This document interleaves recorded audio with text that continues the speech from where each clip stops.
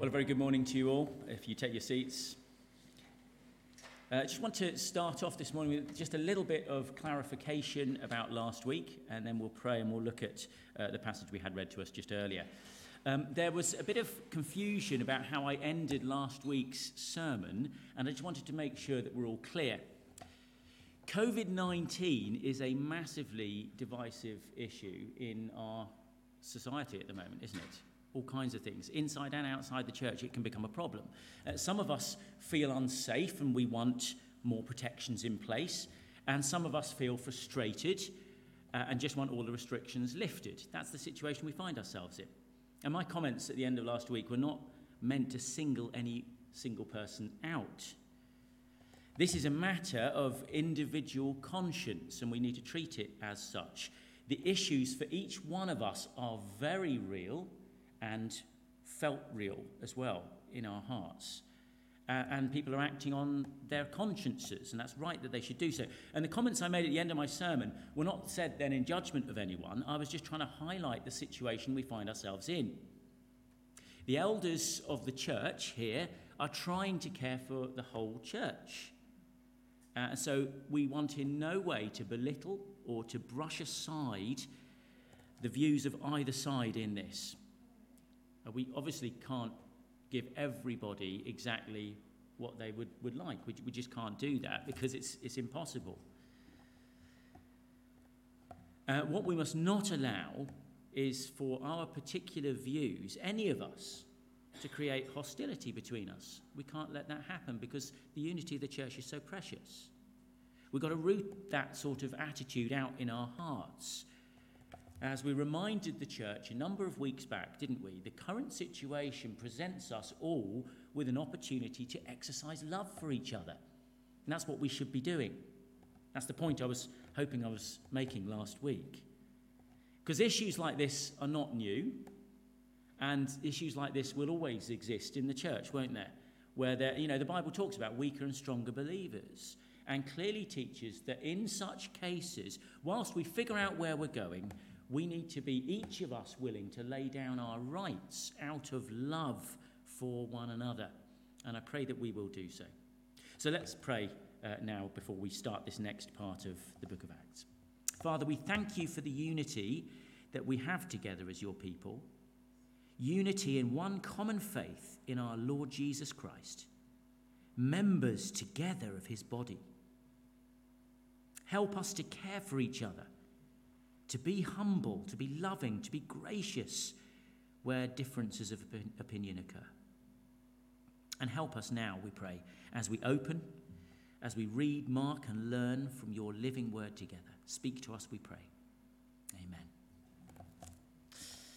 Now, after the Second World War was over, Germany ended up being divided essentially between two administrations with two very different ideologies. I suspect most of us are aware of that history. You had the communist East on one side and you had the capitalist West on the other side. And the capital city, Berlin, fell within the communist GDR side of the divide. And so the city itself became essentially divided. A divided city within the Eastern Communist territory. And that made Berlin an ideal weak spot for emigration from the East to the West. Under the communist ideology, the East was held back economically, whilst the West boomed. East Germans looked on that sort of rapid economic progress going on and the far higher standard of living in the West.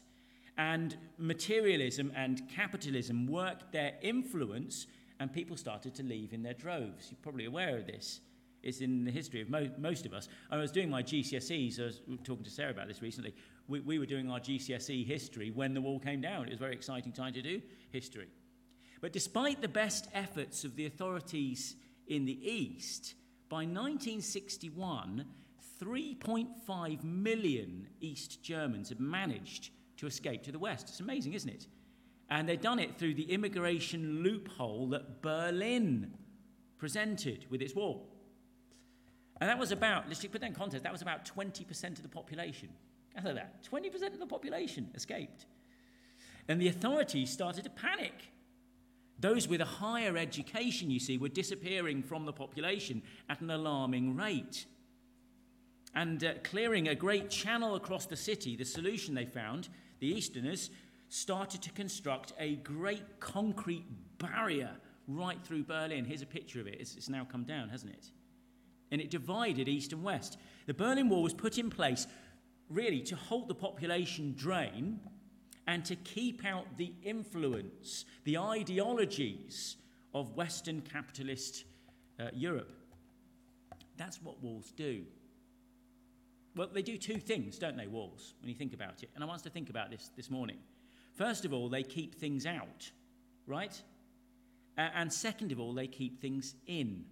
So they're for keeping things out and for keeping things in. But either way, what walls always do is divide.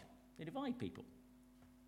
Now, it wasn't a physical wall, at least back in those days it wasn't, but the same principle applied for Israel. It's what we started looking at last time we were together. Israel in the Old Testament were given all kinds of rules. You remember? They were given regulations and rules that were designed to protect them from the powerful influence and ideologies of the wicked nations that surrounded them as they moved into the promised land in Canaan. There was always the danger, you see, that they might look on at their pagan neighbours all round them and envy their way of life and want to move over. And so amongst other enticements, you need to get this, these nations were renowned for their heady, sensual religion with ecstatic rituals and shrine prostitutes. Imagine the lure of that. Why go to a dull temple service when where you offer a tenth of your money, your income, when the gods next door just want you to come over and indulge in sensuality? Why would you do your boring religion when there's this exciting one next door? And the pull was strong and the pull was dangerous. We used to illustrate this with young people. Maybe many of you who've been through a youth group have probably seen this illustration, where you pull out a chair and you get one of the young people to stand on the chair, and then you get another one of the young people to stand next to them, and you say, right, you couldn't do it nowadays because of health and safety, could you? But now, you try and pull them up, and they're going to try and pull you down. Well, what inevitably happens? It's very predictable, isn't it? And that's a parallel, because those on the moral high ground cannot easily pull up those on the low. It's just how things work. But those on the low moral high ground find it very easy to pull down those on the high. And so you see, God established a wall, an invisible wall, to offer protection to the people, to help them. Separate yourself from these people. Stay away. Don't go near their religion and stuff. Don't defile yourselves. And the wall was a good wall. But why? Because everything God makes is good. It's a good wall. Make no mistake about that. To help keep you pure, don't eat the food they eat. Don't go to the places they go. Don't do the things they do. Because all of those things will end up defiling you. Be careful, says God. If you eat with them, which is always symbolic in the Bible, it seems to me, of developing close relationships with people, if you sit down and eat with them, you're likely to end up making yourself unclean. So don't do it.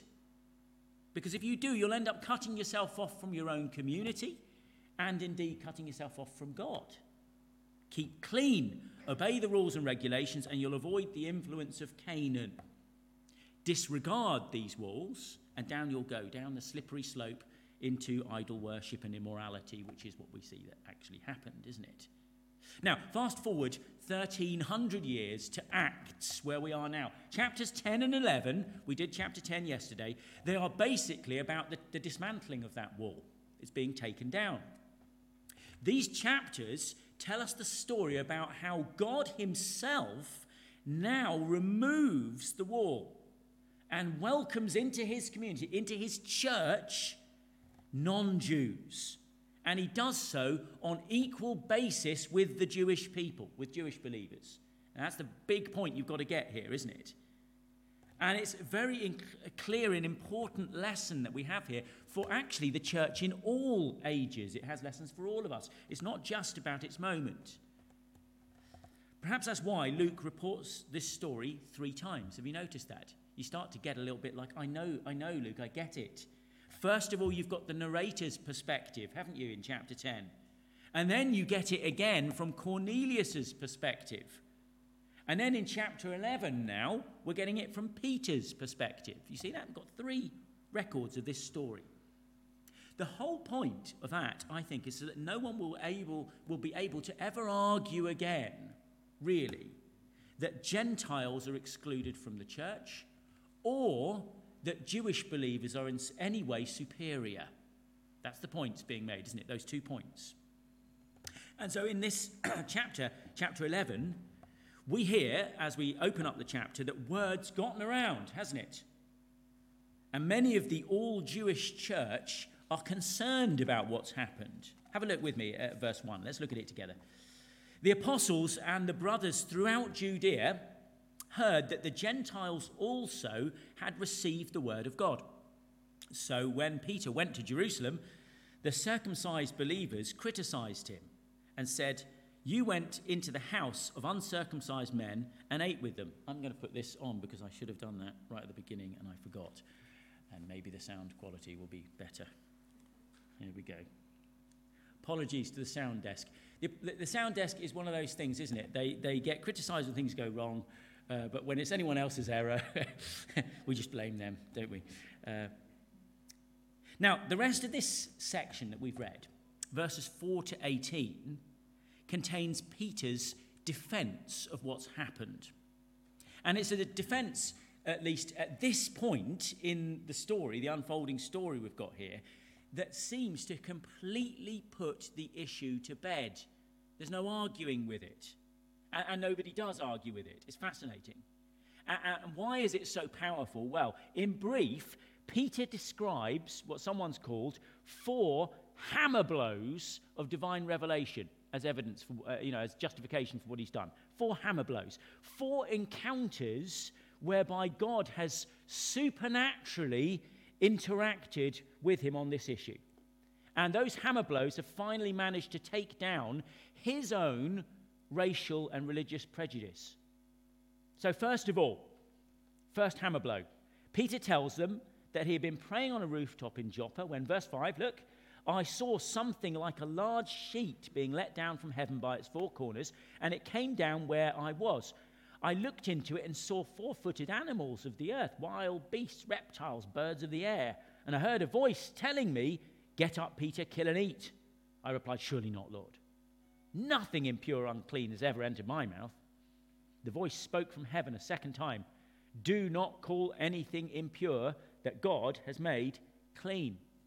And Peter tells them this vision was repeated 3 times until he finally grasped, didn't he, that these animals are symbolic of the issue with the Jews and Gentiles. If the food is not unclean, you see, then neither are those who eat it.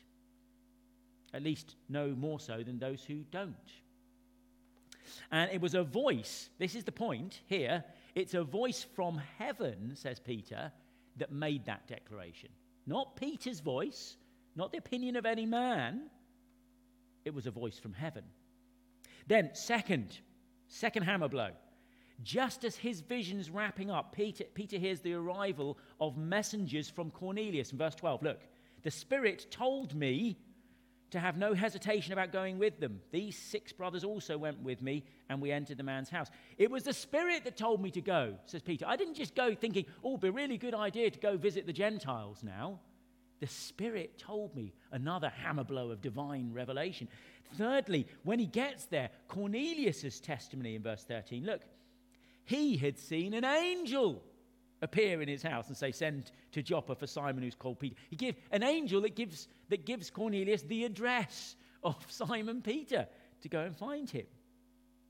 And then, fourthly, the clincher in verse 15. Look, as I began to speak, so as he's told the gospel to these people, the Holy Spirit came on them, just as he had on us at the beginning. So you've got a voice from heaven, a command from the Spirit, a visit from an angel, and a baptism with the Holy Spirit, just like the Jewish believers had received at Pentecost. I mean, that's pretty compelling, isn't it? How do you ever argue with that? Well, you don't. And so Peter sums it all up in verse 17. Who was I to think I could oppose God? Brothers, who do I think I am to oppose God's view on this? It wasn't my idea. I would never have wanted to mingle with Gentiles. But it was God's idea. It was God's idea. If you want to criticize what I did, take it up with God.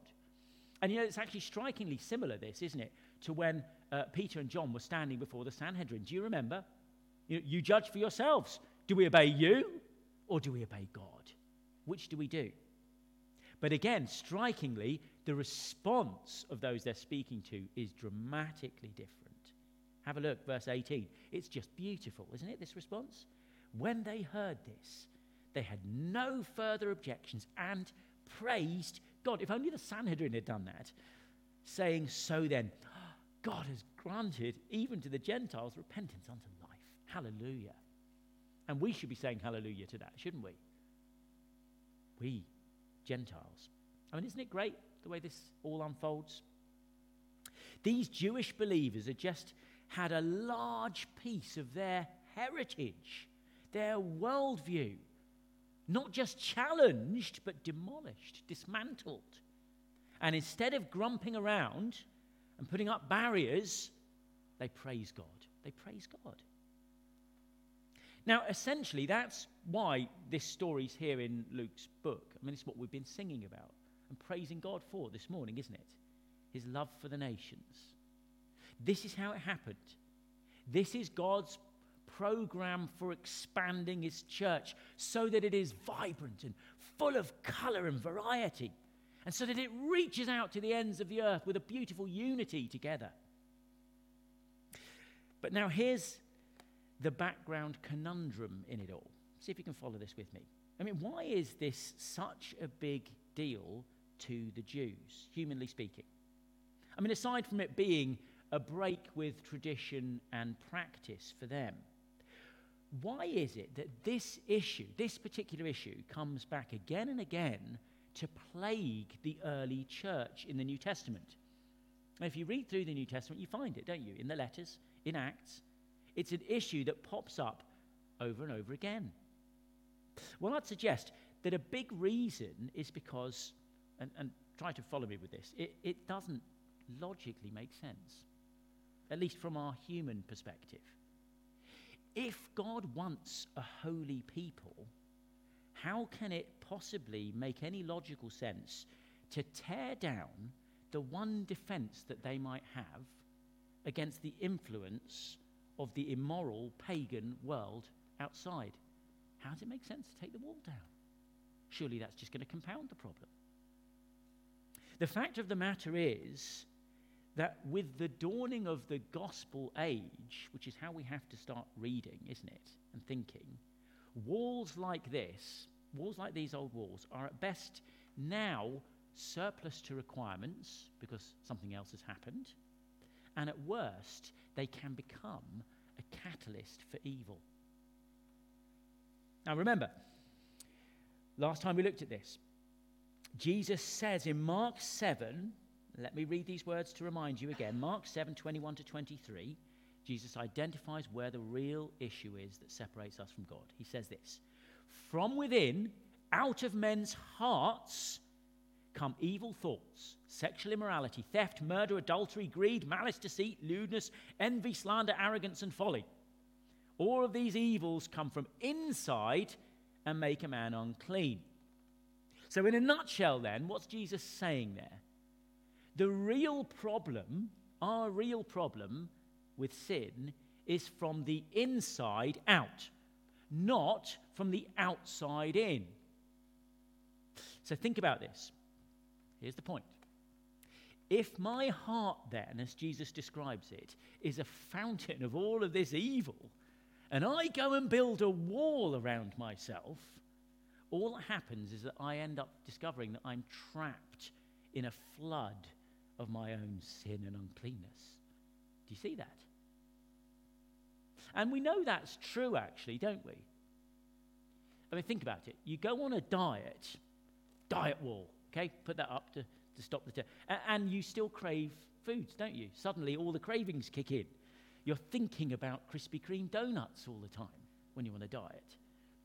You remove internet access, lust wall goes up, barrier against lust, and you find yourself thinking lustful thoughts. You discover you don't need the internet to be full of lust. You cut up your credit cards. Materialism wall, it's going to stop all this silly spending. And you still find yourself envying what people around you have got. All the wall does is it makes you look a bit more together in life, doesn't it? From the outside. But inside, behind the wall, there's a mess going on still. We know that's true, don't we? So what's the real answer? Well, Peter actually tells us it in verse 16. Have a look. Then I remembered, said Peter, what the Lord had said. John baptized with water, but you will be baptized with the Holy Spirit. John's baptism, you see, was a baptism of repentance. It was a water baptism.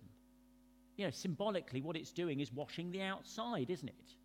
Cleaning up the exterior. But you, says Jesus, will be baptized with the Holy Spirit. It's going to be more radical than just a bath. That's what it's going to be. Now, you've got to love our American cousins. Yeah, they are a funny bunch sometimes. See, here's an interesting example. We have TV shows like Changing Rooms. You ever watched anything like that? Where, you know, we come in and we do what we would think of as a pretty radical renovation on a house. So, you know, we're stripping the wallpaper off, building new furniture, you know, improving this house wonderfully. Might even add an extension to it, that sort of stuff. Whereas the Americans, they have extreme makeover, okay? So this is their version of it. I don't know if you've ever watched it. I've never watched a full episode, but you know, the adverts are all this crane and bulldozer come in, and they just love it. The big claw comes down and rips the roof off the house, and you end up with what's basically a pile of matchwood before they're going to make a start on renovating. And likewise, God's solution is more American than ours, okay? That's tongue-in-cheek. God's solution is to recreate people from the inside out. It's not redecoration you need, you see. Not a clean-up. It's total, radical renovation. A new heart. You need a new heart. Listen to the words of the prophets who understood this because they were living amongst a people who would just become so defiled despite all the walls. Ezekiel 36, the prophet writes, quoting from God, I will give you a new heart and put a new spirit in you. I will remove your heart of stone and give you a heart of flesh. Amazing. The ultimate penalty that you and I deserve, eternal death, because of our sin, has been once and for all dealt with by Jesus on the cross. Hallelujah, that is the gospel. Repent and believe in Jesus, and there is full and free forgiveness. We can be forgiven when we come to him. But the ongoing answer now to resisting the pull of sin in my day-to-day life is learning to walk in step with the Holy Spirit, whom God has given to each one of his children. A new heart, new desires in my heart. And as your knowledge and your love of Jesus grows, he becomes more and more beautiful and precious to you than those temptations that tug at you, pleading for your attention. This is a really important concept to grasp, isn't it, as believers? I mean, here's an illustration ripped from a guy called John Piper that I think is really helpful. I mean, he basically pictures this as, he just says, look, picture the planets. What holds the planets in the solar system in place? Why don't those planets just fly off in every direction chaotically? Good question, isn't it? If you've done a bit of high school science, you should know that. It's the gravitational pull. The gravitational pull that comes from that massive sun right at the middle of the solar system, with a mass that is 333,000 times that of the Earth. And it holds all the planets in their right place. And it's a picture of us and how we should be. All the planets of your life, your sexuality and desires, your aspirations and dreams, your habits and disciplines, your solitude and relationships, your labor and leisure, your thinking and feeling, he writes, are held in orbit by the greatness and gravity and blazing brightness of the supremacy of Jesus Christ at the center of your life. And if he ceases to be the bright, blazing, satisfying beauty at the center of your life, the planets will fly off in confusion. And 100 things will be out of control, and sooner or later, they will crash into destruction. It's a great picture, isn't it? A new heart with a new love, a great, overwhelming love, not walls. Walls make prisons. That's what they do. And that's actually, we did Galatians recently, didn't we? That's exactly what the apostle writes to the Galatians. Listen to Galatians chapter 5, verse 1 again. It is for freedom that Christ has set us free. Stand firm then, and do not let yourselves be burdened again by a yoke of slavery. He's talking about putting yourself back under laws and rules and walls. You've been freed. Don't use all your efforts now to start rebuilding a prison cell for yourself. Now, this is so counterintuitive that there have always been those, and I'm sure we've all experienced it, within the church who have failed to get it and have tried to put some of those walls back up again. And it never works. Do you see?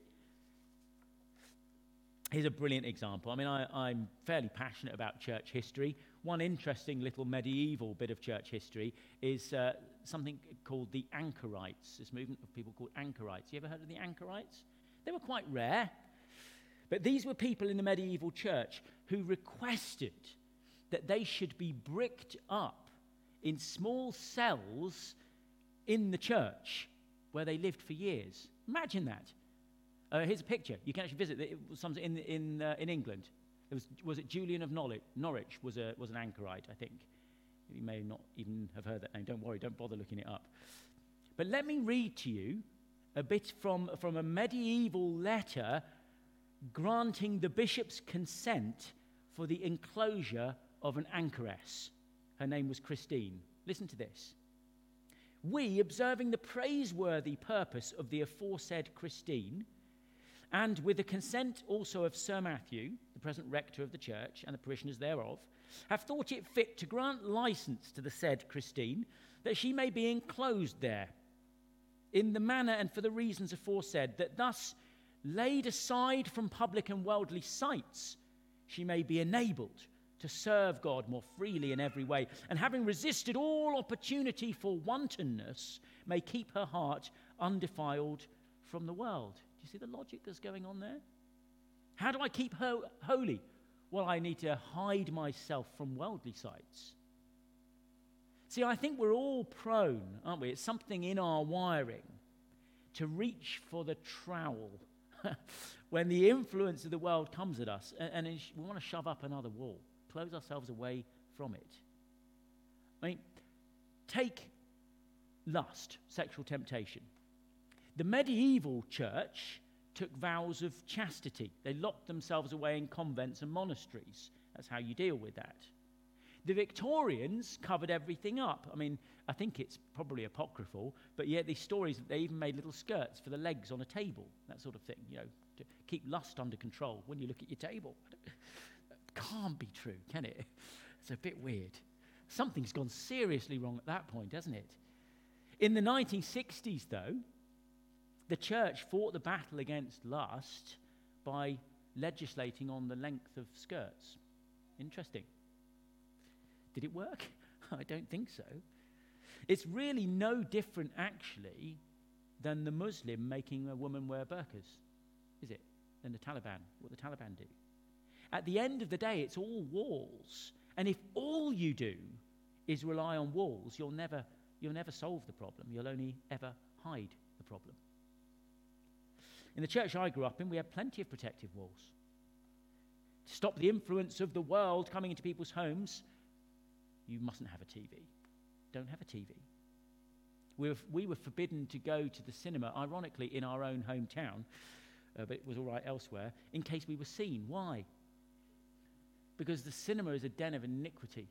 And when I questioned it, it was something to do with what couples do at the back. It was never in a darkened room. No going to pubs, because obviously you go to a pub, you're going to get drunk. Put the wall up. No rock music, something to do with protecting you from satanic influence of some sort. Now, please don't get me wrong on this. Sometimes removing temptation is good and wise, isn't it? Yeah, that's good advice to give people sometimes, to a point. It's a biblical precaution, actually, isn't it? Jesus gave that advice, didn't he? He said, gouge it out. You know, you've got a problem with things, gouge them out of your life. If you struggle with internet porn, don't use your computer in a private setting where no one can see you. Or get some accountability software, it tracks what you look at, reports it to somebody. Yeah, that can be very wise, of course. If you struggle with alcohol, don't stock up the liquor cabinet and spend your evenings at home alone. I mean, that's just asking for trouble. There's some wisdom there, providing that those things are motivated by a humble knowledge of your own weakness. But there's also two obvious dangers. Remember what I was saying about walls. Walls, they keep things in. That's the problem. That's the first danger. They keep things in. That's the problem with walls. Don't rely on those measures to fix you. Because on their own, they won't. They can't do anything for your heart. What you really need, the big solution, is a greater pull on your heart. Something that captivates you more than these things. It's very interesting. See what you make of this. A Bible teacher once pointed this out to me and just said this. It's an interesting line. You worship your way into porn addiction, he was saying. Very interesting. You worship your way into it. And you must worship your way out of it. Interesting. Something greater must hold your heart. That's the answer. So walls can be dangerous if you lean on them, rely on them. And two, walls can become a big cause of hostility and alienation, because walls, their second function, remember, is to keep people out. They nurture pride, walls, in the end. This is where they can go so horribly wrong. I don't do that. I don't do this. I don't go there. It's me who doesn't do it. And then that becomes, you really shouldn't go there, do this. You shouldn't do that.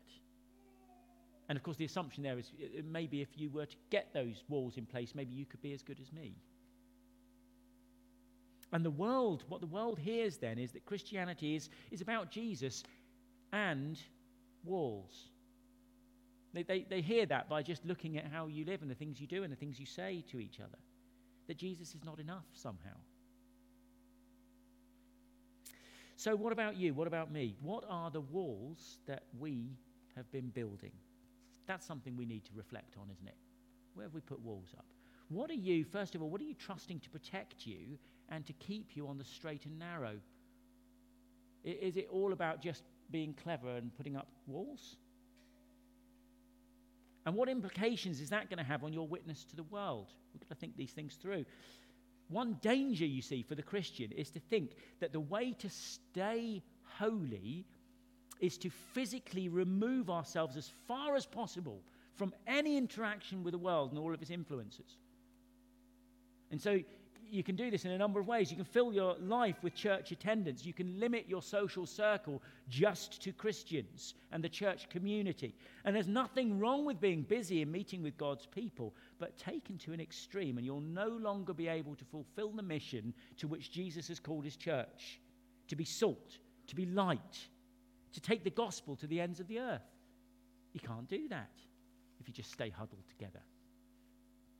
It's not wrong to recognize the dangers of their influence, but don't trust that as a strategy to keep you holy. Don't communicate to the world that the gospel is Jesus plus separation from the world. Let me try and just work an illustration as we close. You've probably heard this. The Christian's like a boat, and the world is like an ocean. That picture? We're boats on the ocean. And the boat, here's the point, the boat fulfills its purpose, its raison d'etre, its reason for being, by being in the water. That's what boats are for. It's where we want to be. Boat in the water, good. Got it? But water in the boat, problem. Right? And so leaky hulls need time in the dry dock. We need to meet together. And as we meet together, what are we doing? We're making Jesus bigger so that his gravity holds the planets of our life correctly in place again. We apply God's word to each other. And why do we do that? Why do we spend time in the dry dock here? So that we can get back out into the water. Now that's very different from being an anchorite. You know, what an anchorite is basically a boat rotting on the beach, isn't it? This cutting yourself off thing. The glorious message of these chapters of Acts, you see, is that the Christian message is for the world. It can go out into the world, and we can take it. Walls hinder mission, and they need to be dismantled, don't they?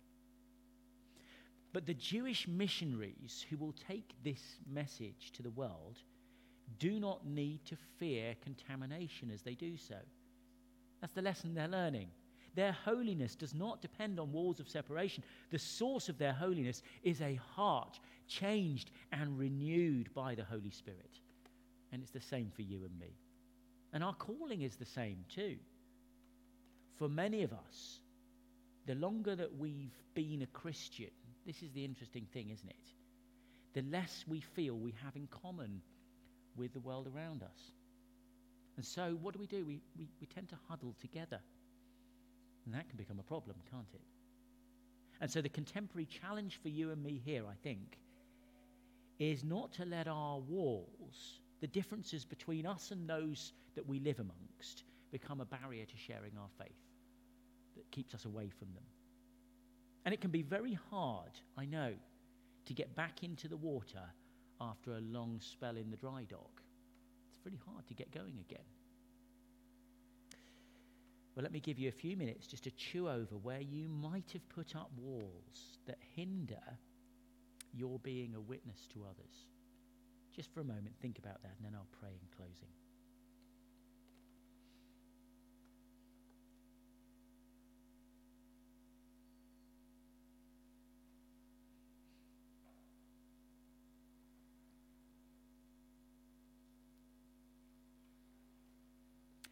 Father, we thank you for the glorious truths of your word right here, that the gospel is for all nations. It is for us, unclean though we are.